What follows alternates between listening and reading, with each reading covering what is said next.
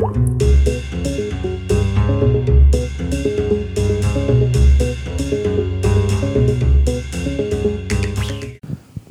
everyone. You're listening to the Long Overdue Podcast, a production of the Decatur Public Library in Decatur, Texas.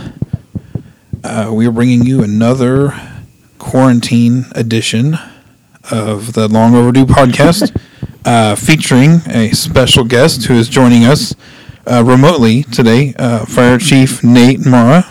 Hello, Nate. Hey, everybody. Thanks for having me along today. I appreciate it. Yeah, thank you so much for coming. So I have a few questions, but before I jump into that, I wanted to say that I really have enjoyed your daily reports that we're getting on the COVID-19 updates. Oh, thank you. Yeah, they've been really good. And so if anybody is looking for those, they can find them on the City of Decatur website. Is that right? That's right. Yes. We actually have a, well, you guys know, you helped me put that together. A special page there on the City of Decatur website specifically for the COVID-19 continuous data flow. Okay. And then you also have a Facebook page. The City of Decatur website is decaturtx.org. If you go to .com, you'll find the Chamber of Commerce, not the city. So decaturtx.org.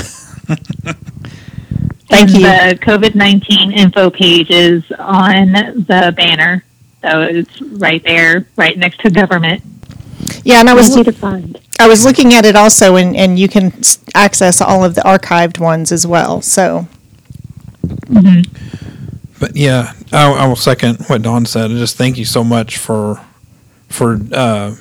doing that, Chief. It's been really good information, and it's always been really encouraging to hear how we're doing here.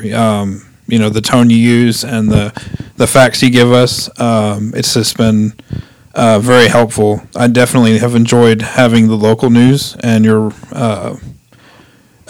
reports on the situation, as opposed to all the stuff that we hear from whatever other media outlets. It's been really great. Thank you so much.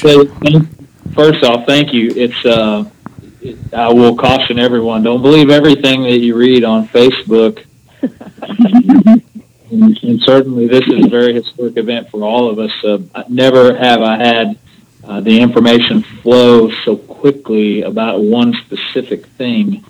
So I just tell everybody: be real cautious where you gather your information from, and trust the quality sources. That's why when I put these reports together, I try to give you right here, real close to home information, and then kind of a more broad look, kind of how we fit into the worldly puzzle, if you will. Mm-hmm. Mm-hmm. So I also wanted to... I know that you are relatively new to your position. March 1st is when you became the fire chief. And I was wondering how long, I know there was a little bit lead up to that. You knew you were stepping into that spot. How long before we started seeing action in our area were you following COVID-19 movement, news, updates, that kind of stuff? Well, it was on the radar for us in the fire and EMS world as early as the first of the year, but it seemed untouchable, for the states, if you will. Mm-hmm. So, it was on the radar, but it was way out as early as January. But the information really started unfolding that first full week in March, and. I took over as the fire chief March 1st, and it almost felt like the world decided to throw me this big party right here in my hometown, Decatur. But yeah, that first week is when we really started dialing in, and we created a document for our troops to start following best practices on, and that document started off as just a couple of pages, and the version we released this past Monday, was 22 pages long. So, wow. Yeah. Nothing like trial by fire, huh? Yeah, absolutely. I was the deputy chief in charge of operations for about 16 months before I became the fire chief, and I joke with Mike, our retired fire chief. I call him up every now and then and gripe at him for the mess that he left me relative to this, because I said, Mr. Chief, you prepared me for house fires and car wrecks and budgets and fire stations. You didn't prepare me for a pandemic. Shame on you. Yeah, right out of the gate too. Sure. Mm-hmm. Yeah, I think a lot of us are in the same boat. We definitely were not prepared. We're doing a lot of work on an emergency preparedness plan and policies and procedures, and none of the stuff that any of us have looked at included pandemics. So we're right there. Right. Yeah. And it's the last thing that most of us think about. We're very blessed in the U.S. to have such a tremendous healthcare network, such a tremendous cadre of doctors and resources and medicines, and everything we have over here truly is state of the art. And so we get comfortable in that. And the old saying of there's no growth in the comfort zone. No one grows when they don't need to. Mm-hmm. So. Certainly there was a lot of truth in that, and we were very comfortable with our current health status. So getting to more direct questions about COVID-19 and all that, Governor Abbott just extended the disaster declaration. Mm-hmm. Do you know how long he extended it for? I didn't see a date. Yeah, I believe it was an extension into the middle of next month. I can tell you. Have that information right here. I believe the old one was to expire tomorrow, April 15th. Mm-hmm. I think he extended it 30 days. Yeah, that sounds, yeah. Okay. And so what does that mean? I know that it means that we can still get aid nationally, but what does it mean for businesses and schools and parks and that kind of stuff locally? Yeah, so obviously at the local level, we won't step out ahead of anything that the governor issues, right? So we won't go any more stringent or less stringent than what the governor recommends, basically. So at the local level, it doesn't actually mean just a whole lot today, right now, and don't confuse the disaster declaration extension with this is one of the things I always caution people on, with his stay-at-home orders, right? He has a series of executive orders there that affect how Texans are doing business, how Texans are being asked to stay home, and that sort of thing. The extending the disaster declaration is really more about funneling funds and making sure that we as a state, in terms of emergency preparedness, are being taken care of and put on that road to recovery. So don't confuse that effort that he extended out to the 15th of next month for the stay-at-home orders. I think that's going to be reevaluated on the 30th, and he'll have to make a decision there about does he want to extend those items as well. So do you have any projections, any thoughts on how that might go? Out of our office, we follow the University of Washington has a projection tool that we use, and I'm going to look at it right here live today and tell you the most current data down to the second. So it says in the United States, yeah, I know, right? That sounds really high speed. So right here on the second, we're supposed to be in the peak time of coronavirus. We peaked on April 10th, and we're on what they call the downfall right now. So all that means is this university puts all this data together relative to how many hospital beds were available, how many hospital beds were used, and how many we were short, etc. And this is done as across the states. So on the 10th we peaked, and now we're on the backside of that. Today we're falling off of that peak, and so no major case jumps, no major issues relative to ICU bed shortages and that sort of thing. In Texas, our peak day is not until the 26th of April. So we're behind the rest of the nation in terms of our peak day.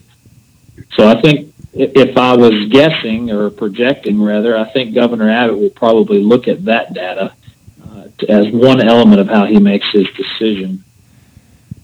And so that's my best guess. Now, the good news with all that is in the state of Texas, the beds that we're going to need for coronavirus today, right now, on our peak day, is 2,800, and the beds that we'll have available is 28,000. Oh, wow. Wow. It's an incredible piece of information, because what that tells me, and people that I speak to all over the region here, is that everything you guys are doing in our community in terms of social distancing, staying at home, only going into the public if you need to, that is working. And it shows by our case numbers. We're not overran as a system, healthcare system. We have plenty of beds available. And so those are really good things for us to look at as a community. And certainly if we're planning, I think that'll play into all of it over time. So do I think that we'll open the state back up? I think it's possible. My only fear in the middle of all that is obviously if we prematurely open things back up, I wouldn't want to see a spike in cases. So I think that fear is going to linger in the minds of a lot of people that make really tough decisions. Definitely. So, talking about the number of beds, how many beds per se does Wise Health Systems have? Okay, so the question was how many beds does Wise Health System have? That's kind of a loaded question. They have a lot of beds actually, but here's the thing. So we've transitioned out of elective surgeries. So I'm just going to throw a number out there. Let's say the hospital had 100 beds available. Okay, but they no longer do electives, so they shut down pieces of the hospital. So now they only have, say, 60 beds available. Well, now they no longer do anything but emergency surgeries, right? Say no bariatric surgeries, no specialties. So now let's say they only have 40 beds available. They report that every single day up to the state of Texas. And so we live inside of a trauma service area. So that service area, E as in echo. And inside of our service area, there's about 16 counties, I believe, that are in our area. And right now, today, the population in our area is 7.8 million, and there are 13,900 staffed, ready to go hospital beds in our area. So if you needed a hospital bed, there's 13,900 to choose from. And there's also 612 ICU beds in that same area, and then over 1,900 ventilators. And so when you ask me how many beds does the hospital have, I can't really give you an exact answer locally right here today, but I can tell you that in our region, that's the live number that's reported every single day. Well, I was just going to say, so people could be moved to where the beds are. Yeah, it's possible. It's possible. By no means is our hospital at anywhere near capacity. Obviously, I won't speak for them, but they're reporting to be very stable with their situation in the hospital. So, but yeah, I mean, in theory, of course, if someone needed to go to another facility to be taken care of, in theory, absolutely they could. Back to the previous information I shared with it, we're only at 10% usage in the whole state right now. That's tremendous for us as Texans. Yeah, that's really good. That is great. And I know in Decatur, I think we're very fortunate as a rural area to have Wise Health System right there where we are, because I know there are some rural hospitals, for example, in Central Texas, where any COVID-19 or presumed COVID-19 case is being transported to Austin. And I know that Wise Health System is prepared for COVID-19 patients. They have an entire floor that they've dedicated to just those patients. They've got an area in the ICU that they've got ready for that. So people aren't automatically going to have to be transported somewhere. They can be in hospital in their hometown or in their area. They're not automatically having to go somewhere else. And I think that's pretty amazing for a rural area like we are, to know that we've got that kind of healthcare right here. You know, you're spot on. And one more piece to that, too, is in the fire and emergency services world, we have what's called an EOC, Emergency Operations Center. And when disaster strikes, in reaction to that, we often stand up in what we call an EOC, Emergency Operations Center, and that gets staffed by all the key players. Well, Wise Health has had their staff for weeks and weeks, and they run their own EOC around the clock, which is devoted to handling this COVID crisis, not only in our community, but in the region. So they're going, I will say, well above and beyond what most hospitals their size would be doing. And I am so proud to work with them. They invite us in every day at lunch for a conference call, to listen in to what their team's doing. They give us, information. And it's really a great relationship that we share with our hospital. That's great. That is amazing.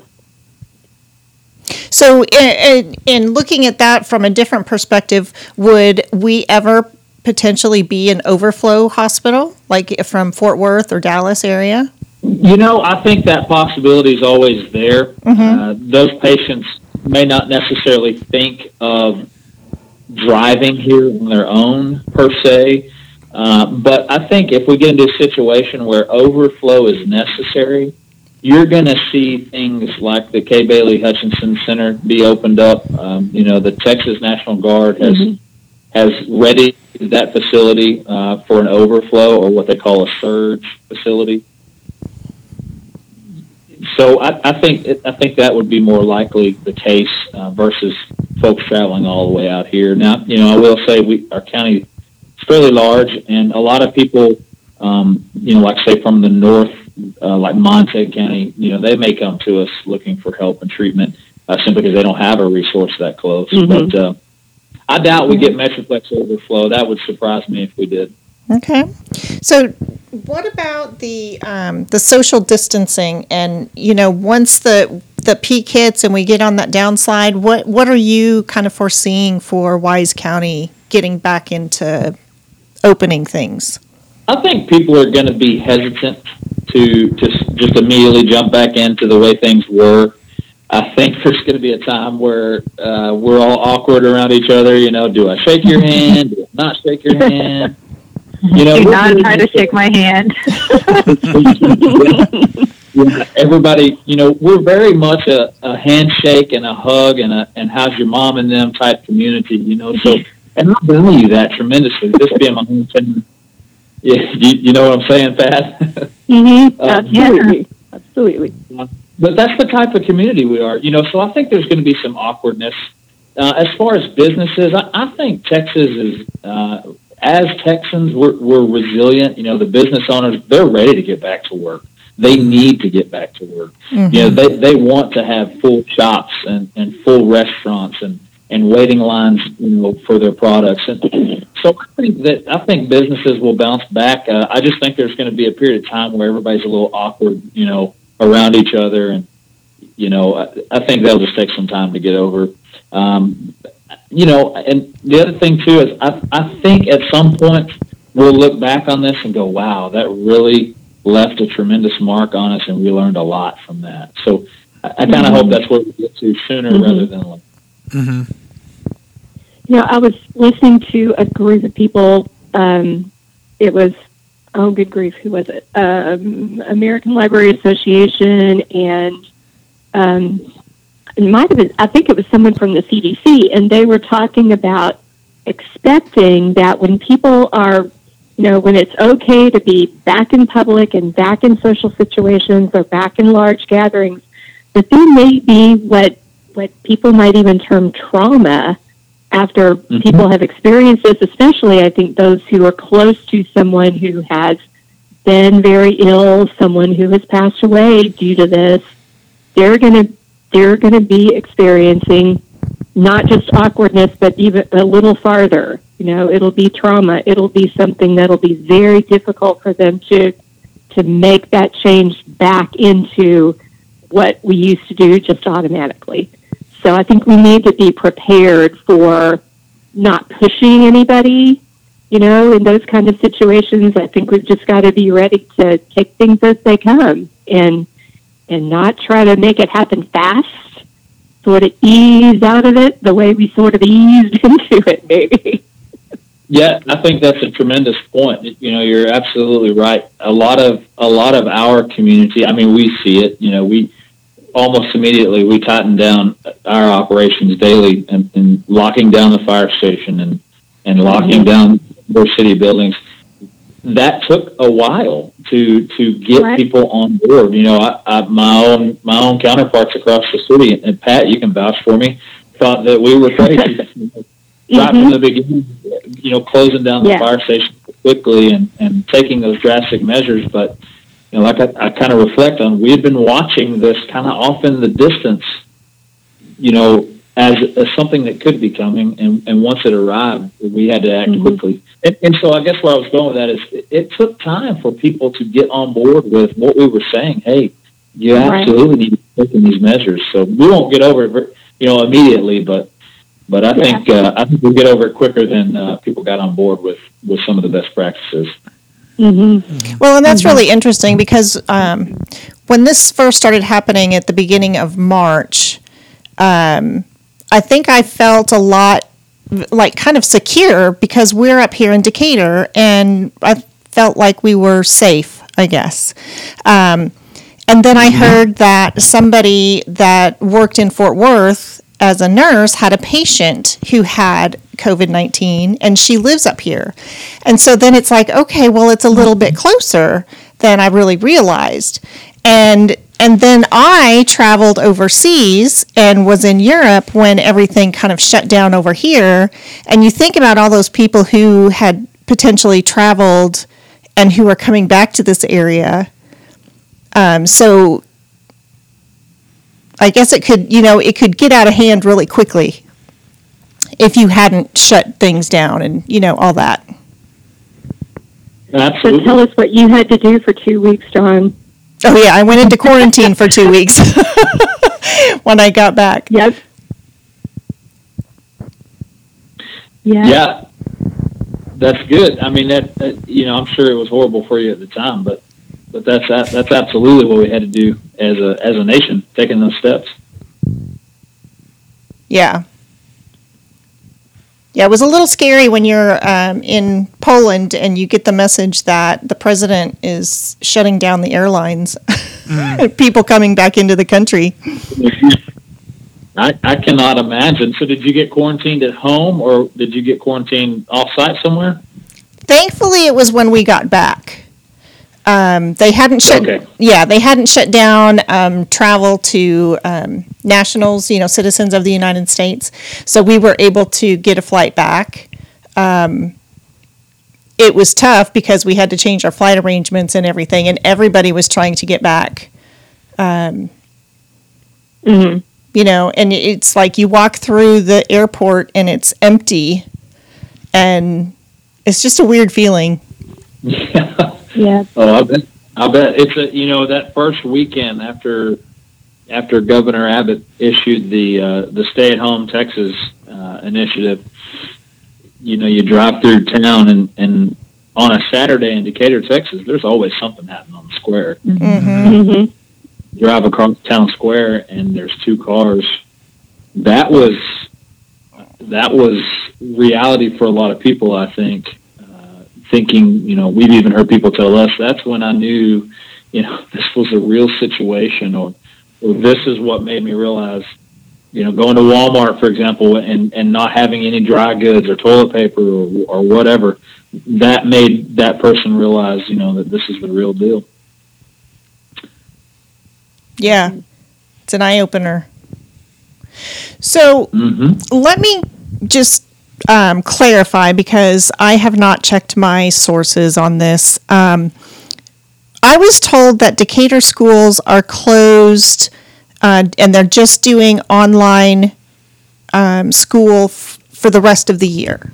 Or is that just through the first part of May at this point, and then it'll be reevaluated? I believe it's through the first part of May. Okay. The 4th, I believe, is when they're going to make the decision.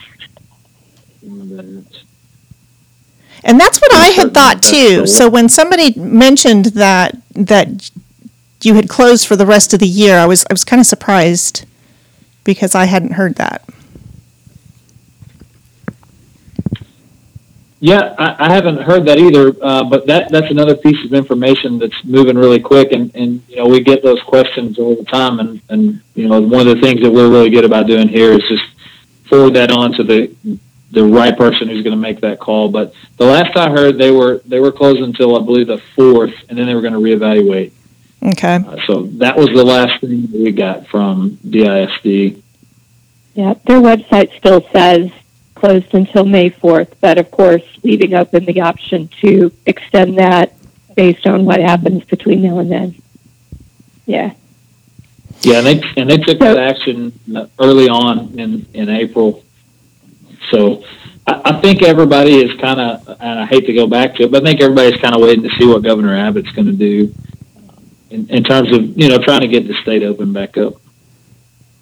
So not to be like a doomsday or anything, but I heard, I heard an economist talking this morning about how we need to reopen slowly. And he gave the example of an optometrist office is not essential right now, so they're closed. But that's someplace, a business that could reopen because there's not as many people there. They can keep social distance easier. But places like movie theaters and those things could take a lot longer to reopen.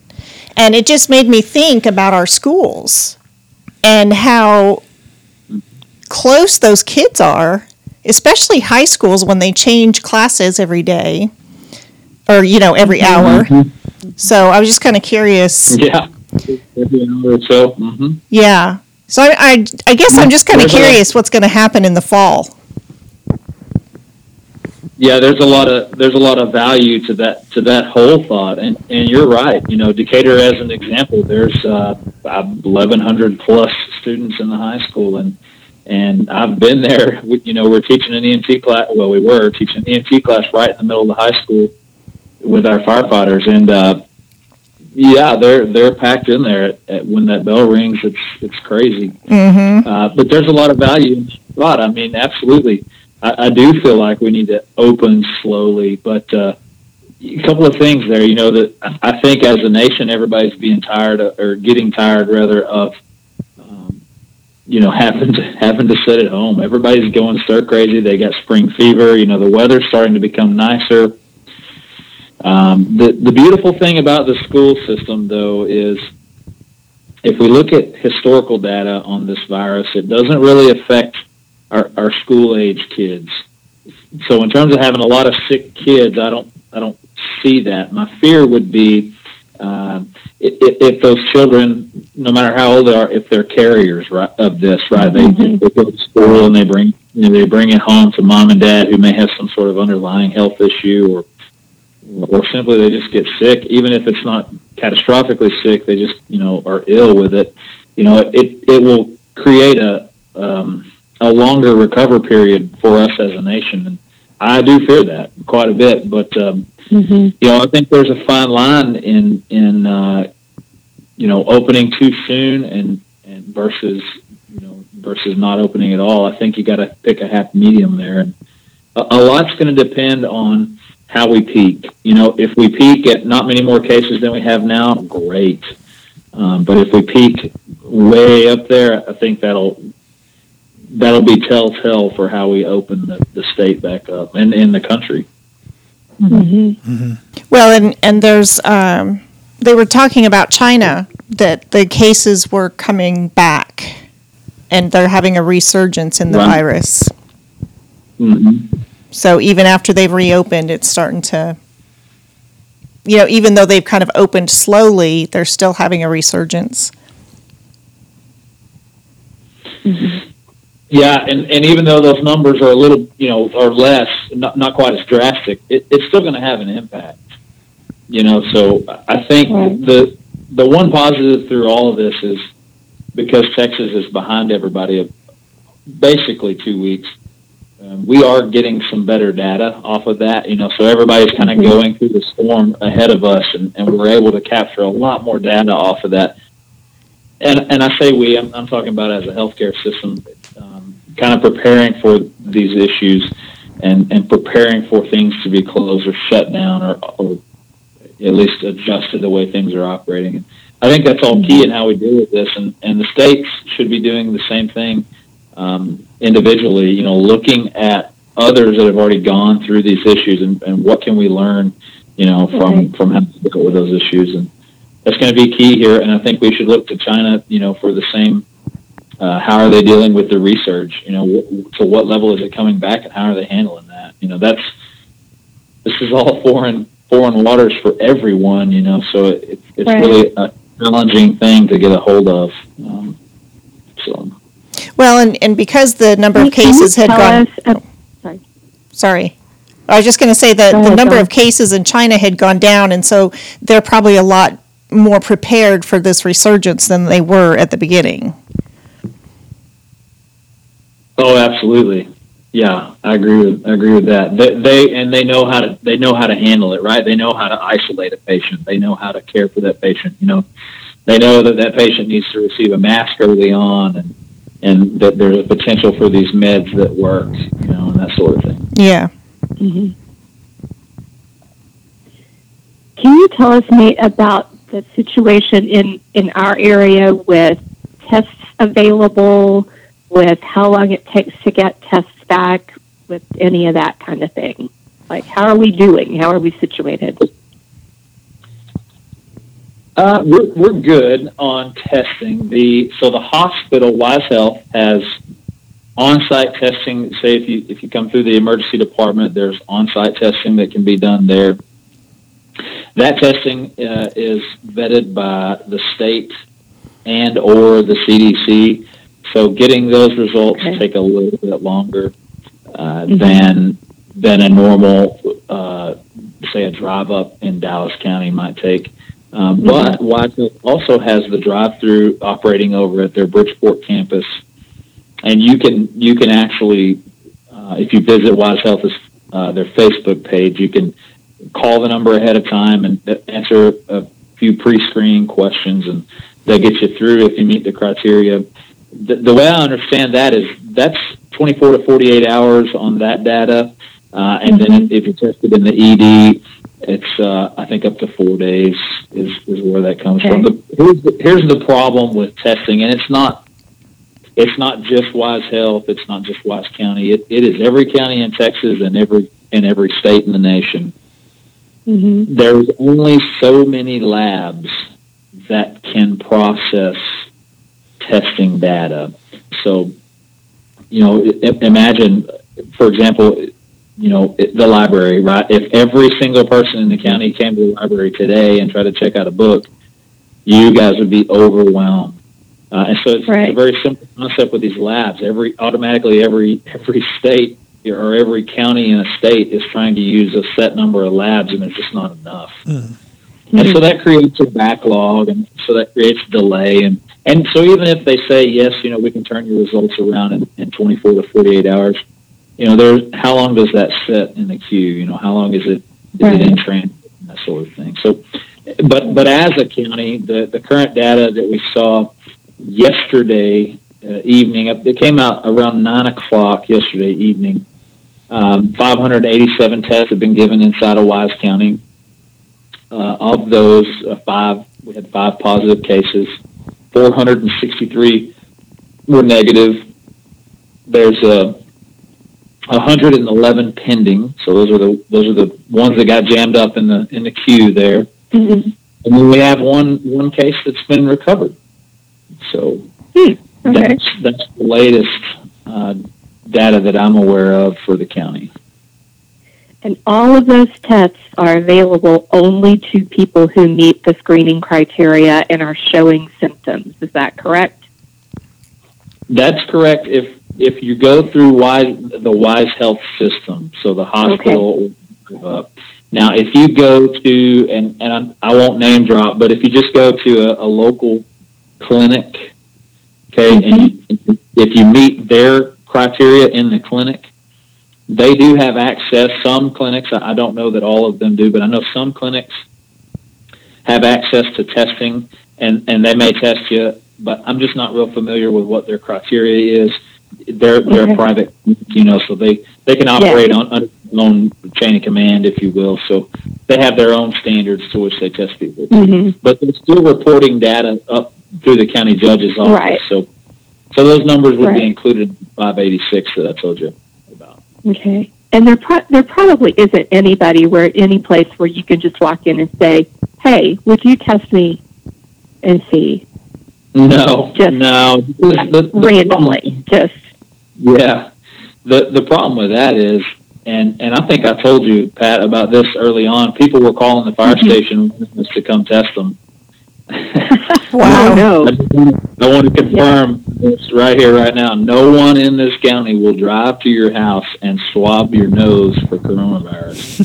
But the problem with tests in general is that they're very hard to come by. So everybody that we are in contact with is using the state or the CDC guidelines to pre-screen these people so that they're not wasting a test. And a couple things about that. Not only would they be wasting a test, but they would actually be putting the patient through quite a bit of an uncomfortable process. They stick a swab basically into your brainstem through your nose. It goes. It's way up there. We had one of our first responders locally had to get tested because he was exposed, and he told me, he said, "Nate, I felt like they were tickling my brain with that thing." And oh my goodness! Wow, that's something that I want to go through. Wow. Okay. That reminds me, when you said nobody is going to come to your door and swab you for coronavirus, talk to us about scams that have been identified and things that people need to be aware of, that this is not the way it works. I think there's some information out there about some of those things. Oh yes, people want to prey on the vulnerable population, if you will, and one of the biggest things was people guaranteeing that they could ship you a test, and you could administer the test by providing some sort of sample and shipping it back to them for $100 or whatever. That doesn't happen. There is no such thing. Folks that are being sold, the latest one that I saw was being sold a series of vitamins that guarantees that you won't get coronavirus. Oh, I hadn't heard about that one. Yeah, we actually shipped that to the station just in the last couple of days, and from social media, we were trying to make sure that we vetted it out, but that nobody is going to sell you the miracle drug, right? On a first responder level, we get hit with it every day. People trying to sell us masks or gloves or goggles or gowns, but they want us to pay up front, and then we never get the goods. So that hasn't happened to any Decatur agencies that I'm aware of, but I know it's happened in the county. A couple of agencies were looking for masks early on, and they got hit for several $1,000s, and they still don't have their masks. Wow. Oh, good gracious. There's other things out there that some of the typical items that folks are preying on the elderly, right? They don't necessarily monitor the same media that we do, or they don't necessarily follow the same guidelines that that someone who's not their age would, and they may not have access to certain resources. So people volunteering to, or contracting with them to go shopping or something like that, and they're getting taken advantage of, taking money and that sort of thing. Some things like that, but not really around. That hasn't really happened around here. But those are just things to watch out for. Well, I know, Nate, that you spoke to the Rotary Club last week, and one of the members who was on that call was a former firefighter, and he made the comment that I thought was so helpful, and that is, from the public safety standpoint, if we do too much, if we put too many things in place to try to lower the rates of all this, nobody's ever going to see that except in the negative. They're only going to see, oh, we didn't have so many cases. Why did we do all that? Yeah. And that's when you know you did your job right. Mm-hmm. Yeah, So- that's so true. And that was John Lanier. He's a retired fireman, and he's I don't mind name dropping John. He's actually a member of our fire department here as a liaison to add. Okay. Yeah, he's a great guy. So, John's right. He's absolutely right. One of the things that I like to say, I actually borrowed this phrase from Cody Powell, who's our Wise County Emergency Management Coordinator. He likes to say that, we're not preparing for a snow day, right? This is not a bad weather day for the kids. If we get that wrong, oh, well, oops, the weather was wrong. The kids missed a day. No big deal. If we get this wrong, people die. Okay. And I know that sounds really harsh, but that's the reality. If we do nothing and people get sick, we're going to be looked down upon as poor decision makers. But if we seemingly go overboard, we'll never really know if we did too much, but we will certainly know if we did too little. And that's just something that, I'm perfectly okay with if the community thinks that their fire chief or their emergency management coordinator overdid it. In this situation, I'm perfectly okay with that. And most of the time, I'm going to be perfectly okay with that because that's our number one charge is to safeguard and protect those that we swore to safeguard and protect. Here we are. Mm-hmm. Thanks. Yeah, we get beat up with that pretty regular. People call up and say, "Is this all really necessary?" And you just have to tell them it absolutely is, and here's why we believe it is, and you just back that up with data, and that's all you can do. Well, and I think that goes back. Questions? Well, I was just going to say that goes back to people feeling comfortable because we are in a rural area that we're safer, and they don't realize that cases can come in. People travel, they go to other cities, they work. Things happen. Right. Oh, you're absolutely right. Yeah, people have they live under the false sense of security that this is Decatur. Nothing's going to happen, and I hope nothing does happen. Don't get me wrong. I'm not saying that we're going to have 100 cases tomorrow, but I think people just need to realize that you're right. People do travel. A lot of folks work out of the county. They work over in Denton County or they work in Tarrant County, or vice versa. Maybe they live over in Denton or Tarrant County and they travel up here to work. So, if you look at the live map that the state of Texas puts out for us to look at, the I-35 corridor is the hot spot in Texas. Every town along the corridor has several dozen cases each, and so you look at that and you can't help but say, yeah, it's travel related. And so that's what those that are close to us here at the fire department, the people that call us regularly for information, we just remind them that this thing is aerosolized, right? So it travels in the air. So if you travel, it can travel. That's kind of how we look at this. So it's certainly very real. I find myself when I'm at the grocery store, holding my breath when I walk by somebody. It's like I don't want to breathe. Yep. Yeah, that's kind of one of the things that we talk about with the when we start unwinding, right? Letting go of the social distancing and the in public protective measures. those are going to be some of the things that you'll catch yourself doing for weeks and weeks and weeks to come. But that's not a horrible thing to do. If you think about it, the CDC recommended last Monday, they came out with their newest recommendation that everyone should be wearing at least a cloth mask or bandana in public. And that's really to protect the not necessarily to protect you from getting coronavirus, but protect you from spreading it if you had it and didn't know it.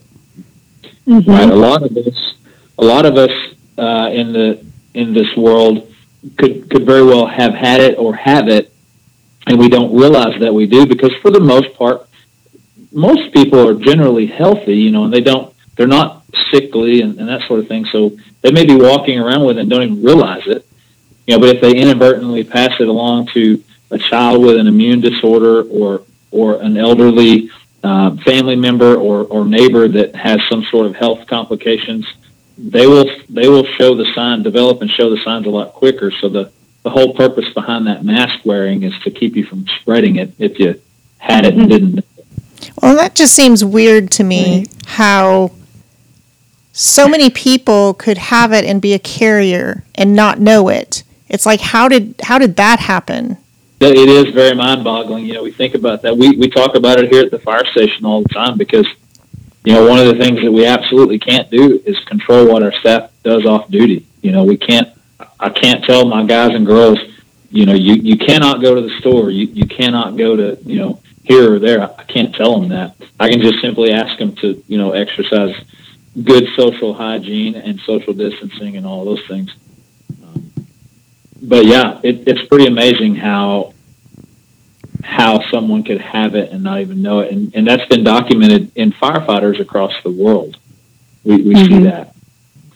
So much so that I listened to a podcast earlier from a battalion commander for the FDNY, and they run fire and EMS up there, very similar to what we do in Texas. And he was talking about half of one of his battalions up there has tested positive, and they're still at work with a mask on because of staffing issues. Wow. Yeah, so and that's obviously in Texas. That would be unheard of. We're nowhere near that, but up there, that's what they have to do to keep ambulances and fire trucks in service. So I thought that was pretty thrilling for the crisis that they have going on up there. Yeah, it's really bad. Mm-hmm. So I did want to mention that you also have a Facebook page. Is that right? Or is that the fire department's Facebook page where you do the First Responders Monthly? Yeah, we do. So Decatur Police Department has their own Facebook page, and Decatur Fire Department, we operate our own Facebook page, and we do a First Responder Monthly video. It's where we get a police officer and a firefighter together and talk about trending topics and just things that come up in the community. And obviously right now it's coronavirus. So did that come out of the coronavirus, or were you doing it before? No, we were doing it before.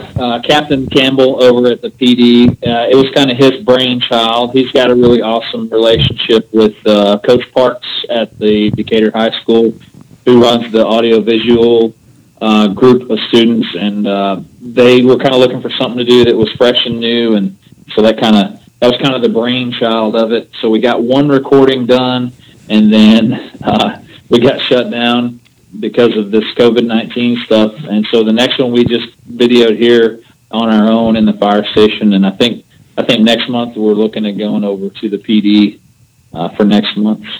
Oh, that's really cool. I watched it, and I think it's good information for everybody. So. Oh, thank you. We are always looking for recommendations. So if anybody has a recommendation or something that, hey, I heard this on Facebook, or I heard this on the news, how does that affect our local fire and police? Shoot that over. We'd love to bring it up, love to talk about it. That's actually how one of the things that we talked about on our last video came up, is the police department was being flooded with phone calls wanting to know what type of paperwork folks needed to carry so that when they got pulled over, they would know that they were essential employees. And so in our county and really in our area of the state, nobody's doing that. Nobody's being pulled over. The PD's confirmed that hundreds of times, that they're not pulling people over. You know, if someone questions if you're essential or if you're supposed to be at work, it would be because you were breaking the law, and that would be why they're pulling you over, not because they're throwing you out and about. Right. Okay, so I have one more question. Okay. If people were interested in volunteering and helping, do you have a list or things that people can do? I know that the school that is offering meals for the kids, and I know that there's a monthly food distribution through Decatur Cares and the church. Mm-hmm. So is there anything else? I mean, how would people do that? Well, yeah, those are two awesome ones. Volunteering with the school district, of course, and then Decatur Cares. I actually just shared that announcement about Friday's extra food pantry day being opened up on my own personal social media. As far as volunteering through fire and police, Captain Campbell and I have talked a lot about that, and right now, when we're in the middle of this pandemic, we have shut down all of our volunteer activities because we don't want to bring, some person off the street or a citizen into one of our buildings and accidentally, get them exposed to some sort of sickness. So during this time, we've kind of shut all that off. But as soon as we get the green light to be social again, we do an adult fire camp where we take about a dozen or so adults through a day in the life of being a firefighter, and they learn everything about prevention and how we operate in the 911 mode, and then kind of how station life is and that sort of thing. The PD also does a Citizens Police Academy, so that's several weeks long, and that would be their version of how people begin to volunteer. And then they have a ride-out program that you can continue. We do the exact same thing. So those avenues exist, but right now as far as our agencies goes, we're really locked down in terms of letting outsiders in, just for health and wellness. Sure. Mm-hmm. Okay. Any final words of wisdom for us about where we are and what we can do to stay safe as we go forward with this, Nate? Yeah, I'll share a few things with you. Just a shameless plug here. It's National Telecommunicators Week, and I want to give a shout out to all of our dispatchers that answer those 911 calls. And in saying that, here's my plug. Right, remember, if you guys are out there listening to this, 911 is for a true emergency, right? A difficulty breathing, cardiac arrest. Somebody has an allergic reaction to something, some sort of crime is happening in front of you, house fires, things like that. Just want to remind everybody, no one's going to show up after you call 911 and check you for coronavirus. So we're making that real clear. But also, thank you to our dispatchers. Those men and women work very hard. And rarely do they get the appreciation and the credit that they deserve. So shout out to them, and to our citizens. The final thing I would say relative to this podcast and to coronavirus is just hang in there. You're doing great. Our community is a strong community. We appreciate the love and support that you show the fire, police, and EMS agencies. And we appreciate you staying home and not crowding the stores and just hang in there. It will end. This virus will go away, and we will come back stronger as a county, as a city, and as a state than we were ever before. But we'll be in recovery for a while. But just hang in there. Everybody's doing great. All right, thank you. I want to say one last thing, Nate, regarding those updates that you give. I love how at the end you always say, be calm, don't panic, we'll all get through this. So I really appreciate just your consistent message. Just be calm, we'll get through this. Well, I mean, thank you, Pat. I appreciate it. And that's so true. We will get through this, and we do need to be calm. It's very simple, the way we approach this, and you know, you just got to take it one day at a time and be calm. That's all we can do. Mm-hmm. Wash your hands. And wash your hands. And don't touch your face. Mm-hmm. Yeah. All right. Well, thank you very much for your time today. We appreciate it. Yeah, thank you so Absolutely. much. I had a great time. And if you guys think of any questions, reach out to me, Pat. You've got my email address, or you can find us on Facebook or Twitter, and just reach out. We'd love to talk to you. And at some point, we'd love to have you up for a visit. But after this coronavirus goes away. Sure. Anytime soon. Okay. It'd be great to right. maybe Thank do. Yeah, thank you. Thanks, everybody. Yeah. Thank you. Bye-bye. Thank you, everybody, for listening. Be safe out there. And another big thanks to Nate for joining us today and all the information he was able to share with us. It's been the Long Overdue Podcast.